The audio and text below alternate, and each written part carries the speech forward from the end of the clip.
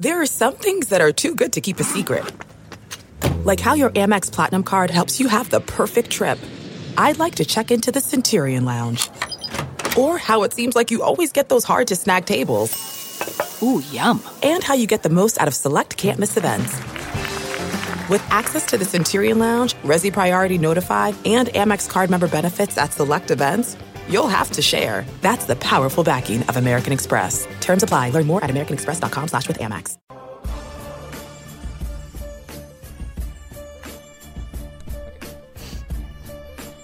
Welcome to the Varsity Club podcast. Joining us this week, I was going to say something nice about you, and then I looked at your shirt, and Oh, you hadn't noticed? I mean, I had noticed the shirt, but I hadn't actually paid attention to it until just now. Yeah, I mean, one of the hands is just holding up an L. Like, you know that, right? Like, one of the hands on your shirt is just holding up an L. Yeah, but that's for the L in Los Angeles. Yeah, but it's still an L. But it's also adorned with championship rings. 2000 and 2001. Talk about living in the past. Greg Smith is here with us. He's got his Welcome to LA shirt on with a hand forming an L because the Lakers constantly take L's, and another hand forming an A with a bunch of rings on it. He's got his Lakers hat on. And I wore, purple Adidas. Are those Alpha Bounces? They are Alpha Bounces. Nice. Purple Adidas shoes. I have my Thunder stuff on to show Greg that I am not afraid of his Lakers, even though my Thunder got trashed. You should be afraid. By the LeBron-less Lakers. God, that was so sad. We are recording on a Friday afternoon. It is, I don't think it's snowing outside right now, but there is a lot of ice, and I'm definitely going to fall down the stairs when I leave our office. Because strong chance. It's slippery. I tripped 3 times at the men's basketball game last night. I don't know if you saw my tweet. I did see the tweet, and I laughed very hard. I couldn't even think of something funny to say back to you. I laughed so hard. I got new shoes, but I didn't realize when I bought them that the toe was so much longer than any pair of shoes I've ever owned before. They're Italian style. Okay. So the toe is elongated. I did not have enough time to compensate. Like, I did not give myself enough wear time to figure out how to compensate for that. No, that was the first time I had worn those shoes out in public. And I tripped going up the stairs 3 separate times. Wow. That's rough, man. It was rough. Yeah. It was rough. We're going to talk a little bit of Nebraska ball at the end. They had a game against Michigan State that we should probably talk about. But Greg Smith is here, which means let's talk about football and let's talk about recruiting. The first thing I want to talk to you about is something that isn't necessarily Nebraska related, but I mean, they do have a quarterback in the transfer portal. Andrew Bunch entered the transfer portal. You said he's back? Is that reporting or is that... Oh, man, are you going to put me on the spot? I will report it on this podcast that Andrew Bunch is going to come back. Okay. I like him. But so I want to talk about transfer quarterbacks in general because there's been a bunch of movement this offseason. And the most recent, like over this past week, the 2 most recent ones, I think represent the fear that everybody has with kind of looser transfer regulations. So, like, Jalen Hurts goes to Oklahoma. Oklahoma still blocks Austin Kendall from going to West Virginia. Mm-hmm. And then there's huge public outcry over it. Yeah. Oklahoma reverses course and says, okay, no, fine, you can go to West Virginia. Austin Kendall goes to West Virginia. The first, like, why do programs keep doing this? Why do programs keep blocking dudes in transfers? And then it gets out into the public, and the public gets mad, and then the team is like, okay, fine, we'll let you transfer. Just let him transfer in the first place. It's going to get out. I think they're so used to being able to... College programs and teams and coaches, head coaches, are so used to holding all of the power and not being questioned that there are still times where people hold on to that and have not adjusted fully, and I think that was one of those times. Because in previous years, even say 3 years ago, not even very long ago, like that would have been accepted and people would have just moved on. Now you have a situation where social media, and it's not just, it's weird because you can say that coaches say this all the time, even though they're mostly not telling the truth. They don't pay attention to what's said on social media or in the newspaper or anything.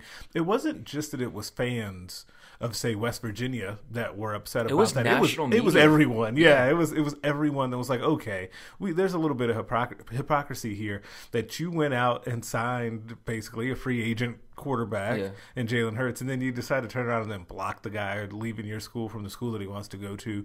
It just seemed a little petty, so they reversed course. Thankfully, that was the right thing. But yes, they should have done it correctly in the first place. And you made a good point there. And there was the exact same thing happened with Kansas State too, who blocked Alex Delton from going to TCU on a lower profile. But the exact same thing happened second year in a row. Kansas State has blocked a kid, and then there's been upset people. And they're kind of notorious for doing stuff like this, though, right? Like they're a little bit behind, like Kansas State now, even though they're changing of the guard now with the new coach. But I feel like they're always in the news for doing something like this. But you made a good point. Power for so long was with coaches and programs, and now power has kind of shifted, and the players can do what they want. Like Austin Kendall wanted to go to West Virginia, and Austin Kendall was going to West Virginia. Now, they shouldn't have blocked him. He graduated from there. He was a good student athlete, and they kept bringing in transfers to replace him. So, like, he was justified in wanting to leave that place. Absolutely. But he wanted to go to West Virginia, and he ended up getting to West Virginia. Jalen Hurts wanted to go to Oklahoma. He got there. Kelly Bryant wanted to go to Missouri. He got there.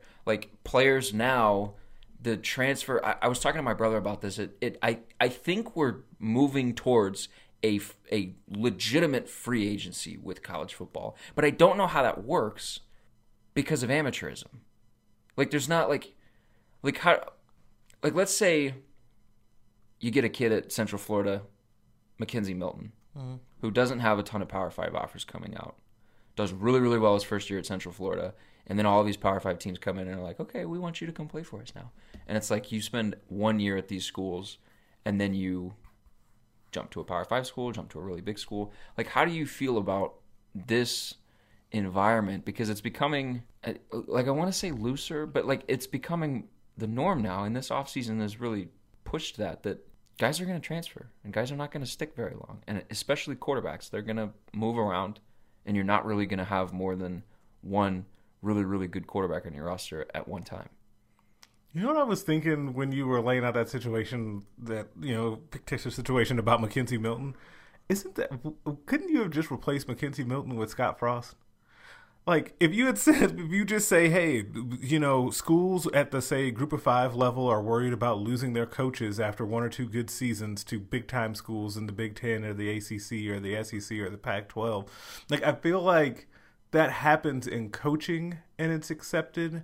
But because, again, of the power dynamics, people don't want to see that with players, because the people that are in power now, the coaches, the schools, the administrators, don't want to cede anything to players. No. And so it feels like it's so crazy to even think that Mackenzie Milton could do that if he wanted to, or not even that situation, but Justin Fields in the situation that he was in at Georgia, though I don't understand why he didn't see that coming. And then he goes to Ohio State, or, you know, the Jalen Hurts, when they're all a little bit unique. But I just feel like the power dynamic has been so tilted away from the players that now that it's going a little bit in the players' direction, folks are all up in arms. Like, I'm not saying you were, but like just in general, that's my read on the situation, is that people are just so not used to seeing the players have any sort of freedom whatsoever. Because I don't think that does it ultimately hurt the sport at all that all of this quarterback movement has happened? I think it makes it harder to build teams. But does it only make teams? But I don't think it hurts the product. But also, okay, yeah, I'm with you, but does it only really make it harder to build and sustain teams at the quarterback position? Because no one's bringing this up as it relates to running backs or cornerbacks or, you know, anything else, because of the importance of the quarterback position. And I get that. Yeah. But it feels like it's so, like most everything else, it's so quarterback driven and focused on what the quarterbacks are doing. I think it's just because, like let's use Nebraska for an example. We are a Nebraska podcast, after all. We are. Adrian Martinez is going to play 99.9% of the snaps. You're just like when Luke McCaffrey gets here, he's not going to play quarterback until Adrian Martinez is gone. Right. But if you've got a running back, like next year, Maurice Washington could play. Wino Robinson could play running back. You could get, like, maybe Jalen Bradley get some touches at running back. Dedrick Mills could get touches at running back. Like, you can have guys at literally every other position in a rotation, or multiple guys on the depth chart can play snaps.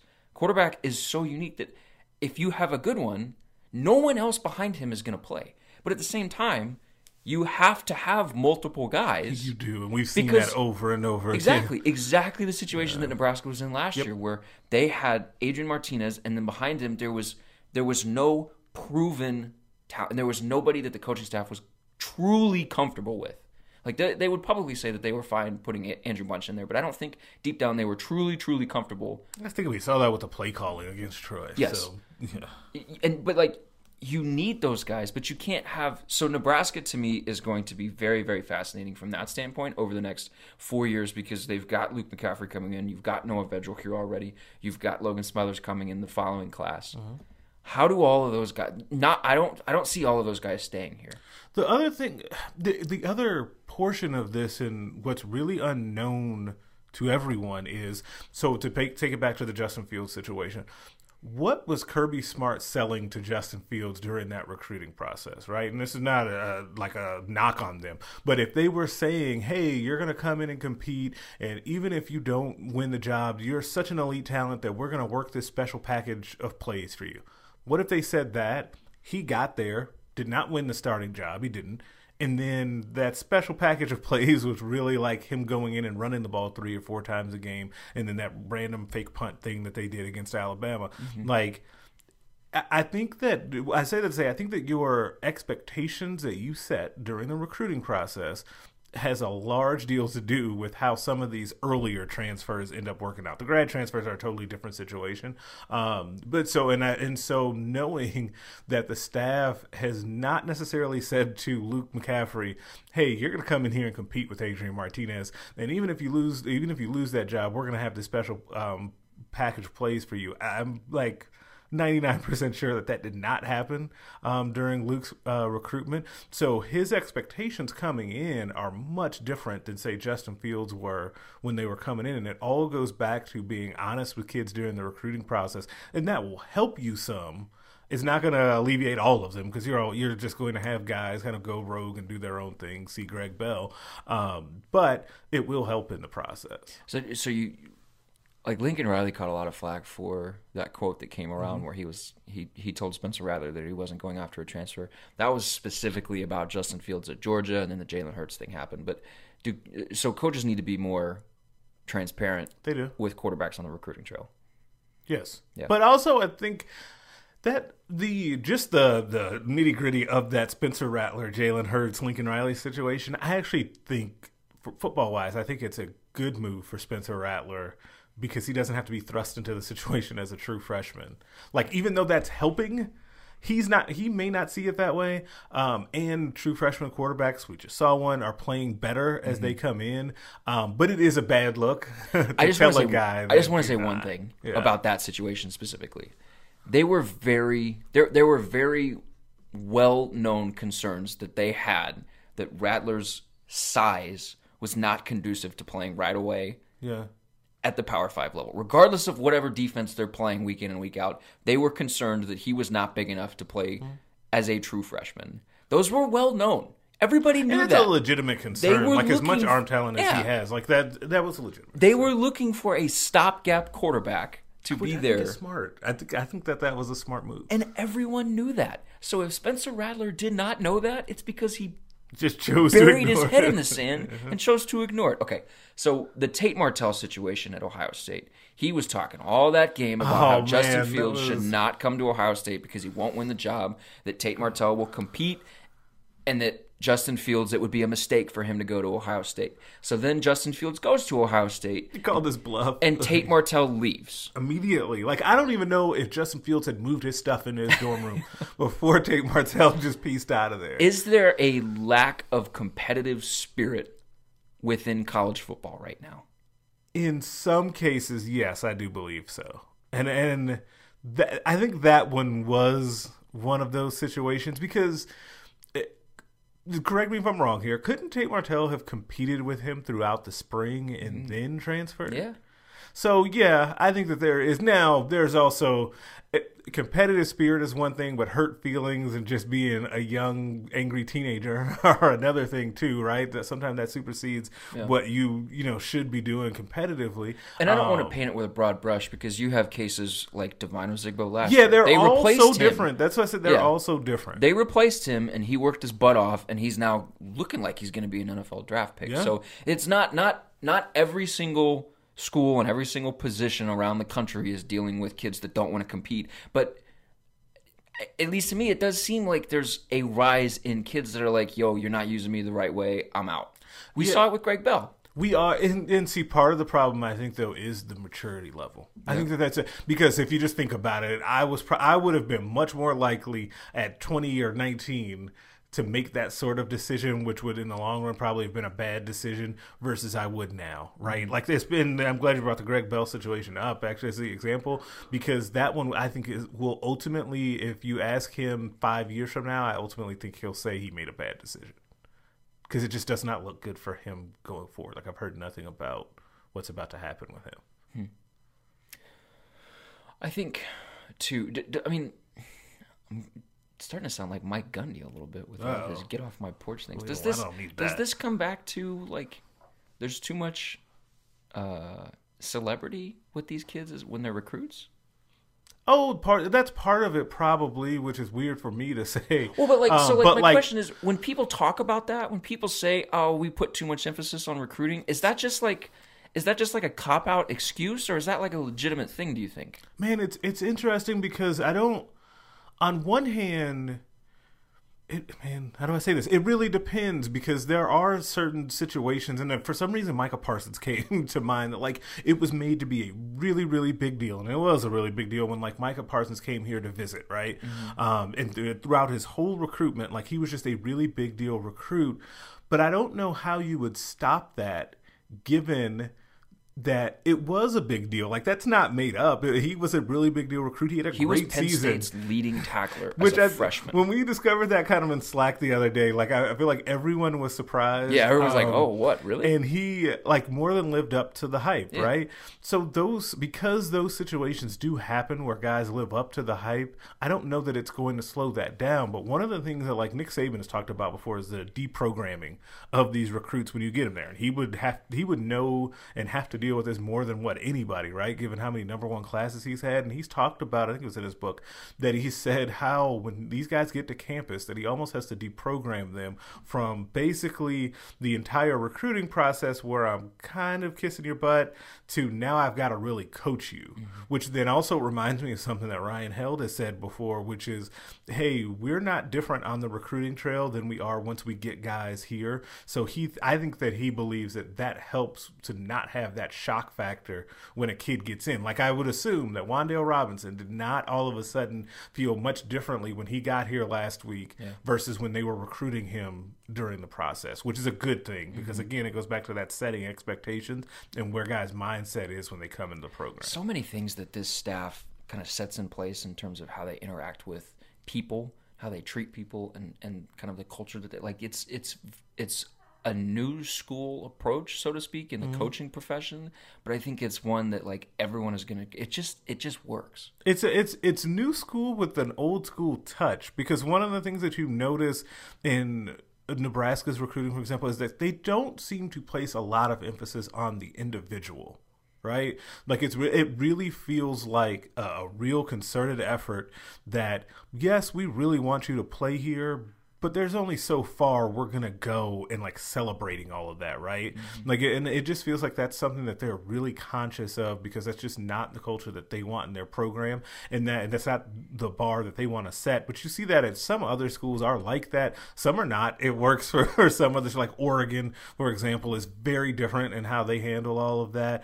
Say Florida State is really different in how they handle all of that. Funny that they're kind of linked because of the coach, but it sets the expectation when guys get here, and it's a different approach in a way, but it also has an old school touch to it. My 2 cents on the recruiting thing: I don't think there's anything wrong with guys that cover recruiting. I think, and this is not like kissing up or sucking up to you or anything like that. I think it's more imperative that the kids realize that, like, it was like the same when they went from middle school to high school. Like, you're an 8th grader, you're the big dog on campus, and then you started as a freshman in high school, and you had to start from ground zero. Like, you're a big dog on campus as a senior in high school. When you get to college, you're an 18-year-old freshman, and there are sometimes 24-year-old grown men who have their degree and are there to knock your teeth out. Yeah. Like, you gotta start from ground zero a little bit. That's my 2 cents on it. Which is interesting because I've heard essentially that from a number of Nebraska recruits, which is interesting. Like, a lot of guys have mentioned like some variation of, hey, I just want to come in and work and help the team, and I want to do, like, even with guys like Wandale, for example, who has said openly that he wants to win the Heisman one day, and Paul Hornung, which is fine. But he also says that I want to come in and just work and get better and see how I can help the team, which I think is kind of, I feel like that's on purpose. I feel like that's something that the coaching staff is looking for in their recruits. Mm-hmm. Well, Jamie Nance said something to that effect. When I was with him in Oklahoma, he talked about how, actually it was his mom that said this, his goal was to just get here and get comfortable and build chemistry with guys so that he can help, so that he can be a contributor to the team. Not so that he can, have 1,000 yards his freshman season, but so that he can be a contributor. I'm glad you brought up Wandale because the magazine, the latest edition of Hail Varsity, just came out. I had a story on Jamie Nance. You had a story with Wandale Robinson. You talked to him. Just, I guess you don't have to give the story away, but like takeaways of talking to him and having an extended talk with him after, was he here when you talked to him, or had he gotten here yet? He was not. He was in San Antonio. Okay. When we talked. So was that before the All-American? Yeah, it was like Wednesday or so of that week. God, it was Tuesday. It was Tuesday because it was game. Because it was the day after, because that very first day of practice, everyone was talking about him. And then because I remember asking him just off, because for a different story that I did on him from that, about what it was like to go there, get to compete, and then be like the talk of the game or the talk of practices, because one of the things that he has, like, I wouldn't say like a huge chip on his shoulder, but it's really fascinating because he's from Kentucky, obviously, and people don't really recognize Kentucky as a great football state. And I believe we've talked about this before. I don't know if it's on pod or it was just off air, about how the competition level that he faced, and was like his like huge gaudy stats of 3,000 total yards, 47 I believe touchdowns last year. Like, how much of that was a product of not playing against very good competition. So when he then went to San Antonio and basically destroying everybody that first day, I really want to talk to him about that, to see what his thoughts were. That story is on the website. That's not what we talked about for the magazine. The magazine was more focused on just his entire recruiting process, and just kind of how, like, things that he kept secret during the recruiting process, like the funniest coach that he interacted with, the funniest thing that a coach said to him, and I have to give that one away because it's my favorite thing ever. It was amazing. Is that Nick Saban told him that he did not like short people, but he likes people that score touchdowns. And if you were to ever hear the audio of that, I laughed so hard and loud that I had to apologize to him, because it caught me so off guard, and it was just so funny. But his bond, like, one of the really interesting things that came up in that is that his immediate bond and love for Nebraska, because and I know we've talked about this, is that he visited everywhere else that he was considering multiple times. There was not another school, Ohio State, Alabama, Purdue, Kentucky, like all of them got multiple visits from him throughout his recruiting process. Came to Nebraska one time for a game that didn't happen. And he just instantly fell in love with the place. Like, I thought that was remarkable. And so we talked about that a little bit as well. Like, there was a lot of good stuff. He's a really interesting kid. I think he has a really bright future on the field as well. I think he has a bright future too. We did a roundtable discussion on the website Thursday, and one of the questions was, who's the best recruit that a Big Ten team landed? I think it's Wandale. When I was going through that and looking, like, I was looking through the 247 top 247. Yep. He was so much lower than I thought he was going to be. Yes, he is. He feels too low.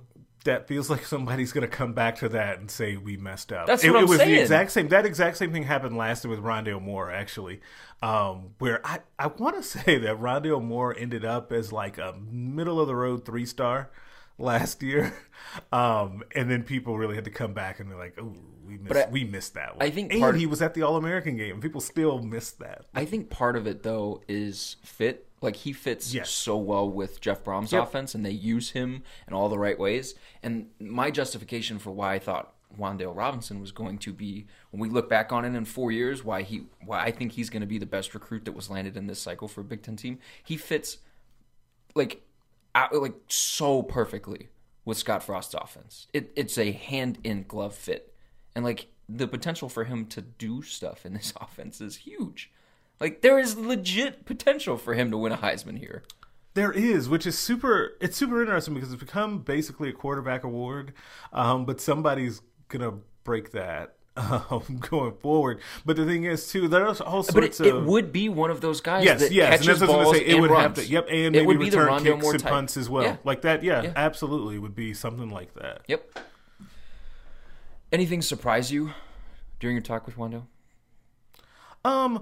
Like going back to kind of some of the Alabama stuff, like it surprised me how he didn't mesh, it felt like, with Alabama and what they had going on there. And I've talked to him separately from that article about this, since I feel like Nick Saban has a very particular way that he recruits, and the comment that he made kind of encapsulates that. Mm-hmm. Like, he's got the whole setup with, like, you come in for your final meeting, and he's got the coffee table full of championship rings, and it's very much a... we want you, we don't need you, we'll find the next guy if you don't want to say yes type of situation. And it's not necessarily that, I think, that completely turned him off to the Alabama situation. I think it's part of it. But I also thought that the offensive fit, like you were saying, with Alabama just didn't really mesh with what he knew. I thought that to me, one of the most impressive things about Wan'Dale and his family in general is that how in tune they were with offensive fit and coaching fit throughout the process. Like, that was really, because I think that I wish that more recruits did that. And it's not necessarily to benefit Nebraska or anything like that. I just wish that more people did that and evaluated fit a lot more and better throughout the process, because it matters a lot. Fit matters with every single personnel decision. Like, we talk So about much. it all the time with coaching. Like, I think it is like underappreciated when you're talking about putting players. Like, we talk about this all the time when we have NBA discussions. We're like, this guy doesn't fit with this lineup. You talk about it all the time with Brandon Ingram. Yes, I do all the time. This class is rapidly filling up. And you've got some notes in front of you. When is the February signing day? February 6th. Okay, so we're quickly approaching that too. We are. Like, what is a close to this class looking like?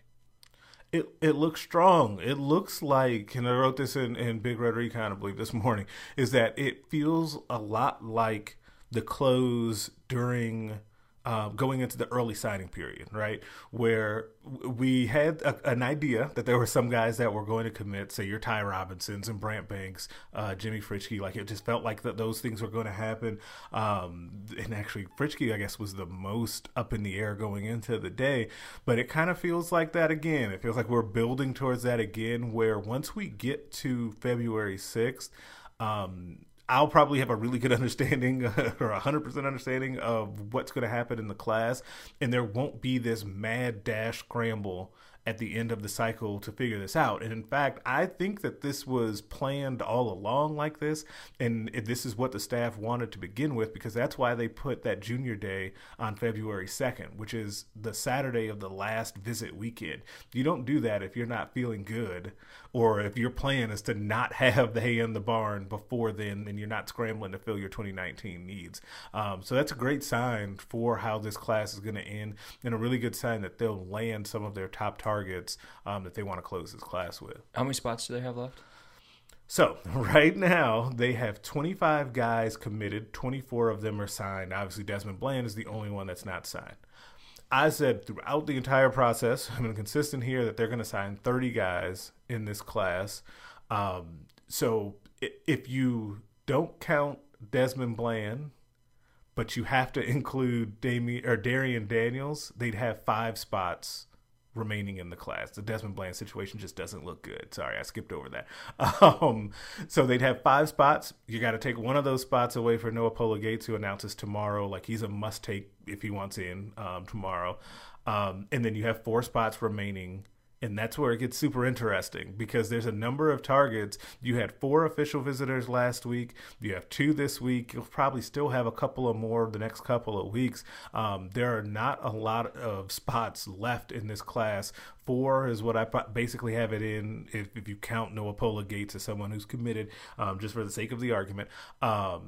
It's going to be tight because there's a couple of guys that they really, really want, like Charles Njoku and Stephen Parker. Okay, that was my next question because we had I think it was the mailbag. Somebody asked us on Wednesday, like, if you can only take one, Noah Pola Gates, Charles Njoku, or whoever the third person was. I forget who the third person was because it wasn't Stephen Parker. Yeah, if you could only take one, who would you take? And you said Noah Pola Gates, and I said Njoku just because of fit again. Yeah. If Pola Gates is in Saturday, he announces Saturday during the Polynesian Bowl. Yep. If he's in, who is the next must-take guy that they have on their board? Charles Njoku. Okay. It would be, Charles Njoku would be the next guy because they really, really like him. Okay. A lot. What I mean, with 4 spots left, is it high school only? Are they looking at a JUCO guy? Or are they looking at another grad transfer? Because currently, right now, they've only got 1 grad transfer in Darian Daniels. And it was thought through a lot of the process, it was thought that Nebraska would be like heavily in the grad transfer market, and I think that they did heavily look. But it sounds like at this point they're going to wait until after spring ball to reevaluate bringing in grad transfers. Okay. I think right now grad transfer is capped where they are, and then we're looking at. Well, it's not all high school because Sonny Fanoa, who visited last week, who really enjoyed his visit, and his brother actually told him to shut it down. He told me during his interview. He's a junior college defensive end / outside linebacker that could very well end up being part of the class. But then if he's a part of the class and Stephen Parker wants in, do you take them both plus Njoku, who they really want? And then that's right there, boom, 3 spots of the 4 taken away. So it gets really tough on how they make that decision. But let me say, as someone who's been like covering and following Nebraska recruiting for a while, this is very new for Nebraska at the end. Like, it is typically not like this. It is not who are we actually going to take? It's more of, man, who can we actually find to fill these spots because we're having a hard time. This is a very welcome addition or change and bodes very well for the future of Nebraska recruiting. So the last question that I have for you on this topic, why can they take 30? The max is 25, is it not? Yes, but explain why they can take 30. Yeah, so you can count back, what's called count back, guys from a previous class if they're early enrollees. So basically, like the easy version thing of it is like Adrian Martinez and those guys last year were able to be counted back for the previous recruiting cycle, and then so that therefore you end up loosening up the spots in that current class, and then you can do it again with the guys that come in the next year. So it gets really tricky, but you can count those guys back. The number now that Nebraska fans need to really be aware of is 88. That's the amount of scholarships that per Big Ten over-signing rules, you can be at 88 scholarships, 3 over the limit on National Signing Day. You just have to provide the Big Ten with a plan as to how you're going to get under the scholarship limit. But it never seems like anything actually happens. Ohio State's been doing this for years, so it never really seems like there's any penalty to it. And Nebraska, I believe, did it last year, which is also a new thing. Nebraska had, and a lot of Husker fans will hear this and like to shake their fist because a lot of them described it as self-imposed scholarship restrictions where they weren't even getting close to the 85. They'd go in 78, 79 scholarship players in a season, and it's just not a smart way to operate your team, but it also happens when you're not filling your classes because you're not hitting your, like, actually securing your targets, which this staff does not seem like it will have trouble doing. So what was the issue then with the last staff? Was it the last two staffs? Was like it both of them going after unattainable targets?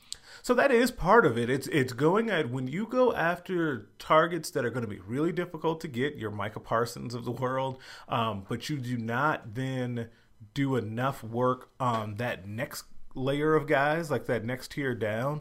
That's how you end up in that situation. Like, people laugh now when, like, you know, Nebraska's recruiting, say, Stephen Parker at outside linebacker, but they're also recruiting Sonny Fanoa, but they're also recruiting Mike Lockhart, but also Dylan Jordan from Kansas, and then also there's a new name that I put in Big Red Recon today. So that's what I just named off, like that, 5 guys that they're recruiting at outside linebacker for one spot with only a couple of weeks left in the cycle.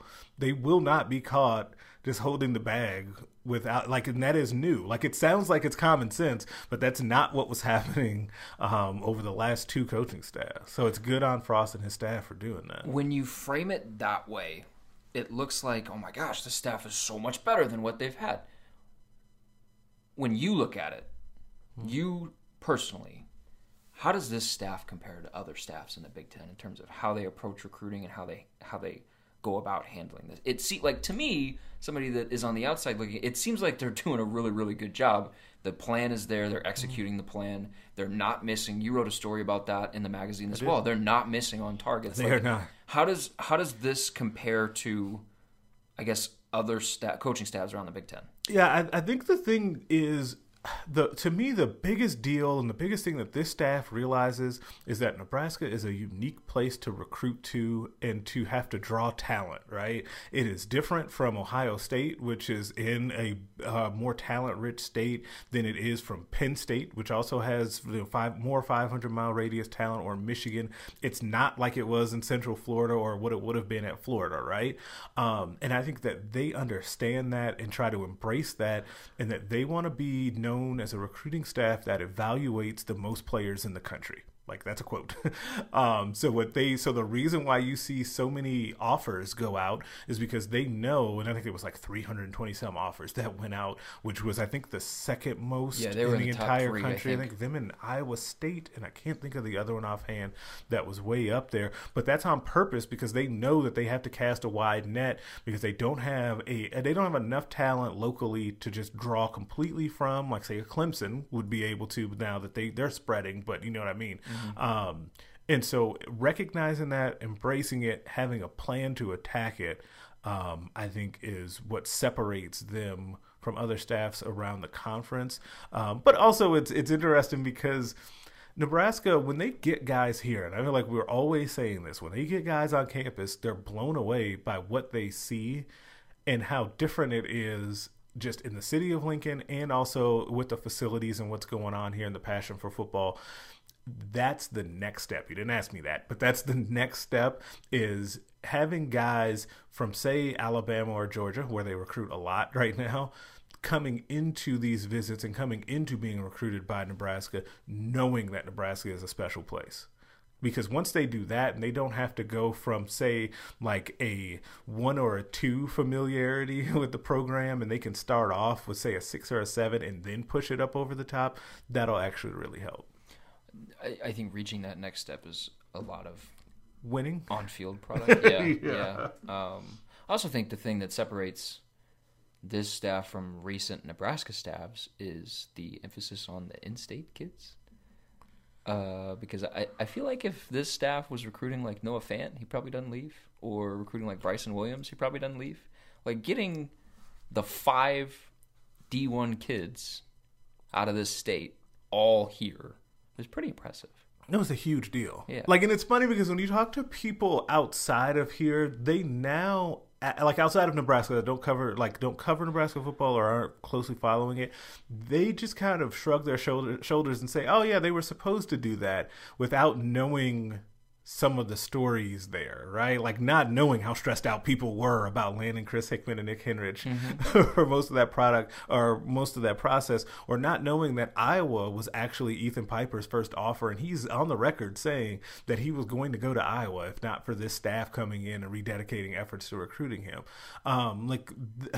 You have to be able to lock those guys down, but you also have to have a plan in place and be able to connect with kids, right? Like, as I think about that Noah Fant situation, is that was two staffs here that messed that up. The Pelini staff and the Riley staff both messed that up because they both had shots at him.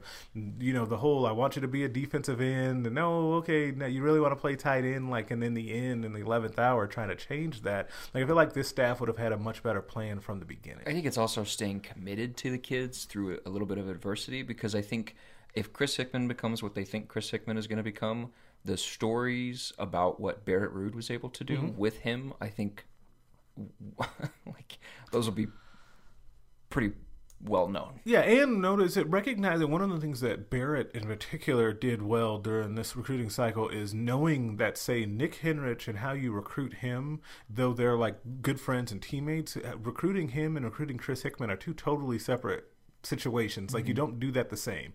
You know, and it sounds again like common sense, but it's not always common. It's not the same as then recruiting Ethan Piper or Garrett Snodgrass or Garrett Nelson. Like, all of those situations are a little bit unique, and it's not, we're just going to roll out a scholarship offer and expect you to take it because you're in Nebraska. It's actually paying attention to them and valuing them in your class. Yeah.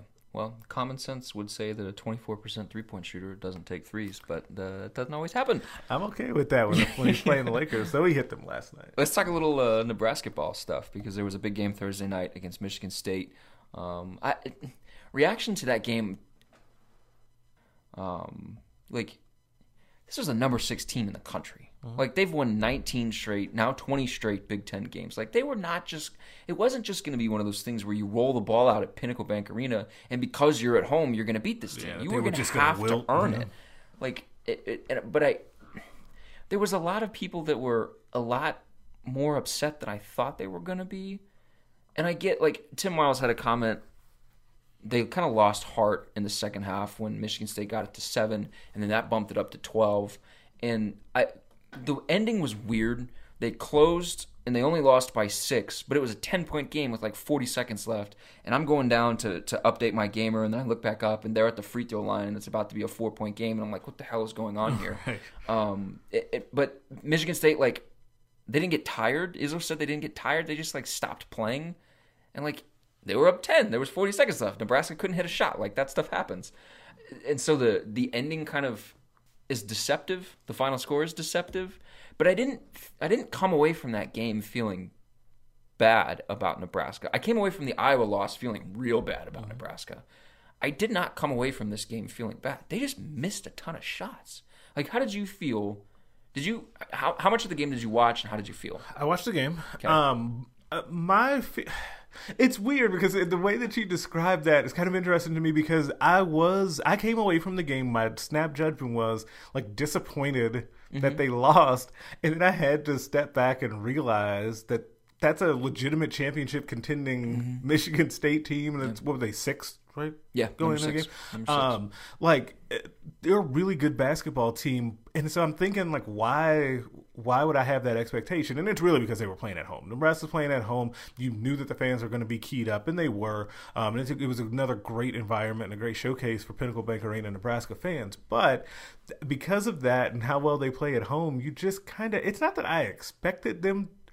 Like, it sounds weird to say that I almost expected them to win that game, but I almost did. I think a lot of people did. Like, but does that also ultimately, does that mean that the expectations around Tim Miles' program have shifted? And is that a good thing for him?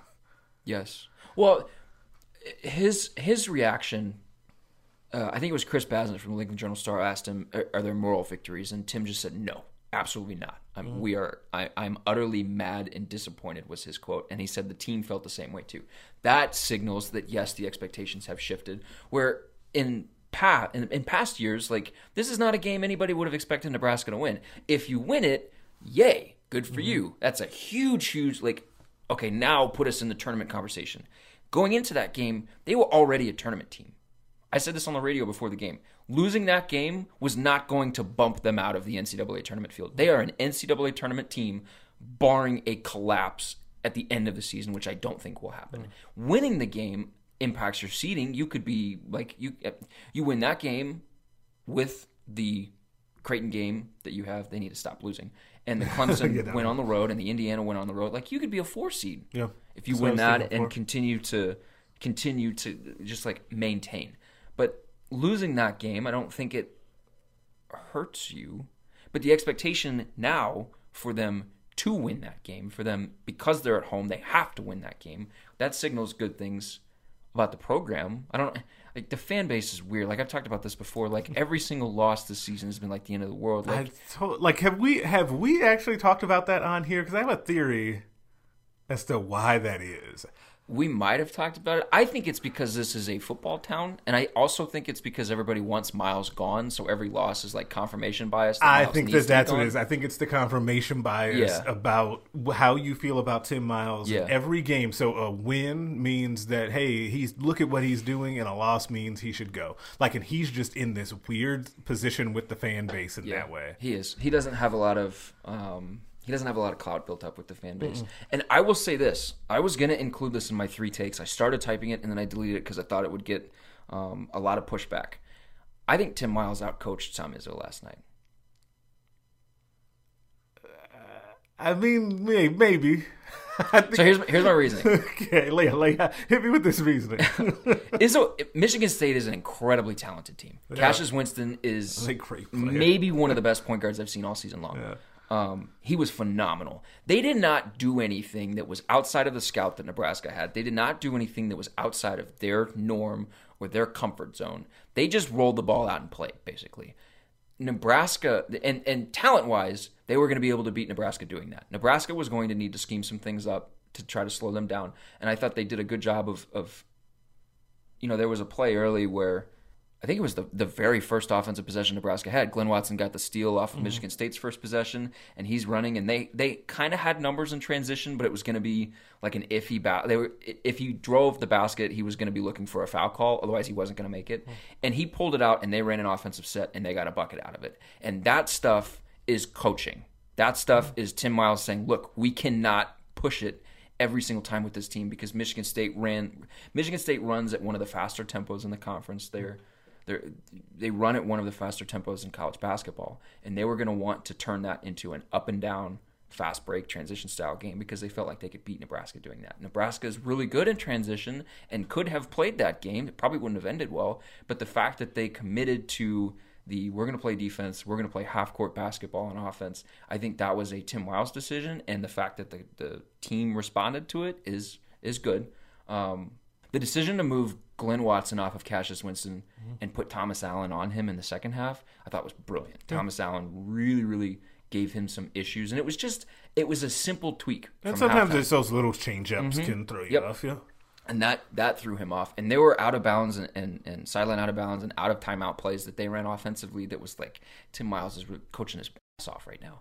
And I didn't get that same sense from Tom Izzo. Like, I didn't.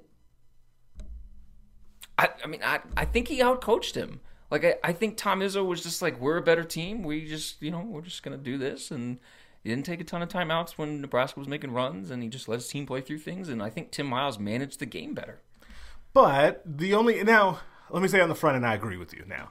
After you laid your case out, I agree with you. But could Tom Izzo not taking those timeouts, Tom Izzo basically rolling the ball out there and saying we can beat them, isn't that could also be construed as confidence in his team and knowing that they could go out there and win the basketball game? Like, I don't. Sure, but he doesn't get credit for them winning then. I guess, yeah, that's true. So no, but because I do think that was especially in a big game situation where a lot of people were watching. I thought that was one of Tim Miles's better coaching performances in recent memory. 100%. So let's look at this. Nebraska shot 33% from the field for the game. James Palmer Jr. up until the last minute was 3 for 16 shooting. Glenn Watson was 3 for 13. Thomas Allen 3 for 7. Isaiah Roby 3 for 8. He fouled out in 29 minutes, only had 6 points. Isaac Copeland was 5 for 12. Looking at those numbers, What do you think the score would have been? Yeah, just and a complete Cassius Winston blowout. had 29 points and 6 assists. Yeah, I would have said it was a complete blowout. And they lost by 6. And like I said, the final score was deceptive. It was a 10-point game with like a minute and change left. But they were within 5. They were within 2 or 3 possessions. It always felt like they were always kind of night in it. long. Yeah. And they had leads in the first half and in the second half. They were in this game despite James Palmer not knowing how to shoot anymore, and despite Glenn Watson not being, he hit big shots, but he wasn't able to efficiently produce offense. And if you show that box score to somebody without the score attached to the top and say, what do you think the final outcome of this was? They would say, oh, Michigan State beat them by double digits. Michigan State blew them out. They didn't. And that is where Tim Miles comes into play. I think you're correct, and I think that we do have to, because it's so easy to beat up on Miles when things go poorly. I do think that it's worthwhile to note that he did do very well. And it's going to hurt a lot of people's. It's going to hurt a lot of people to be like, you need to give Tim Miles his credit for this game, but especially in a loss, like especially they do. Yes, but yes, you do. I'm gonna do it. Hats off. Hats off. Okay. Do you think they're a tournament team? I do, and it'll be really like I do think they are a tournament team, and I want them to be a tournament team because I think it would be really fun to see that happen and see if they can win a game, like because that'll be like and again that will be a big talking point with kind of the Tim Miles detractors. Oh yeah, they got there, but they still can't win a game. Yeah, like that. So that'll be fun to see if they can, and to see how they respond to that type of pressure, because you're feeling the entire weight of the program on you in that type of situation. That first game, it would be it's not going to be a traditional round 1 of the NCAA. No, for not Nebraska. at all. It's going to be so much worse for them. But I think their ceiling is. I think they could win 2 games in the tournament. Okay. I think they could be a Sweet 16 team. I think that's their ceiling. I don't think like offensively like. They just still go into too many Palmer droughts. changes. Yeah, that still happens way too much for me to see them making a really deep run. But I agree with you. I think Sweet 16, unless, and I think you were about to say before I cut you off, I apologize, unless Palmer just goes like full, that 2005 Kobe or current James Harden. Well, I said this on the radio before the game. I thought Nebraska was going to win last night, and I really did. I thought I had a good feeling going into the game, but I kind of hedged my bets a little bit and said they have to have a vintage performance from Palmer. They have to, like, they played Creighton and he had 30 and he started the game off really well and he shot really well from the floor. And I said he's got to be in the 20s. He's got to be around 25. And if they don't have that, I don't think they've got a shot. And Schmitty asked me, like, does it have to be Palmer? Or can he have an average game and get other people involved? It's like, if he's got 15, somebody else has to have 20. They have to have somebody a really else good has game. to hit it, yeah. And I think just the way that they play and the lack of bench that they use, like one of those starting 5 guys has to go for 25 for them to win significant games. We have a dog in our office, and the dog is now barking outside. So, thanks, Lola. I think that's probably a good place to end it. Probably. We have a bunch of stuff posted to hailvarsity.com. Greg has referenced it a couple times, but Big Red Recon is live on site for everybody to read. You have an official visitor list up? Yes? It should be, yes. By the time you listen to this... by the time you listen to this... It will be up on hailvarsity.com for you to read. Jacob Padilla had padding the stats. He looked back at the offensive kind of woes from the Michigan State game. I got love and hate posted, so go read that. Pick up a copy of the magazine. Please. And we will be back next week with another podcast, so we'll talk to you guys then. Thanks, guys. Greg, thanks for coming on. Thank you.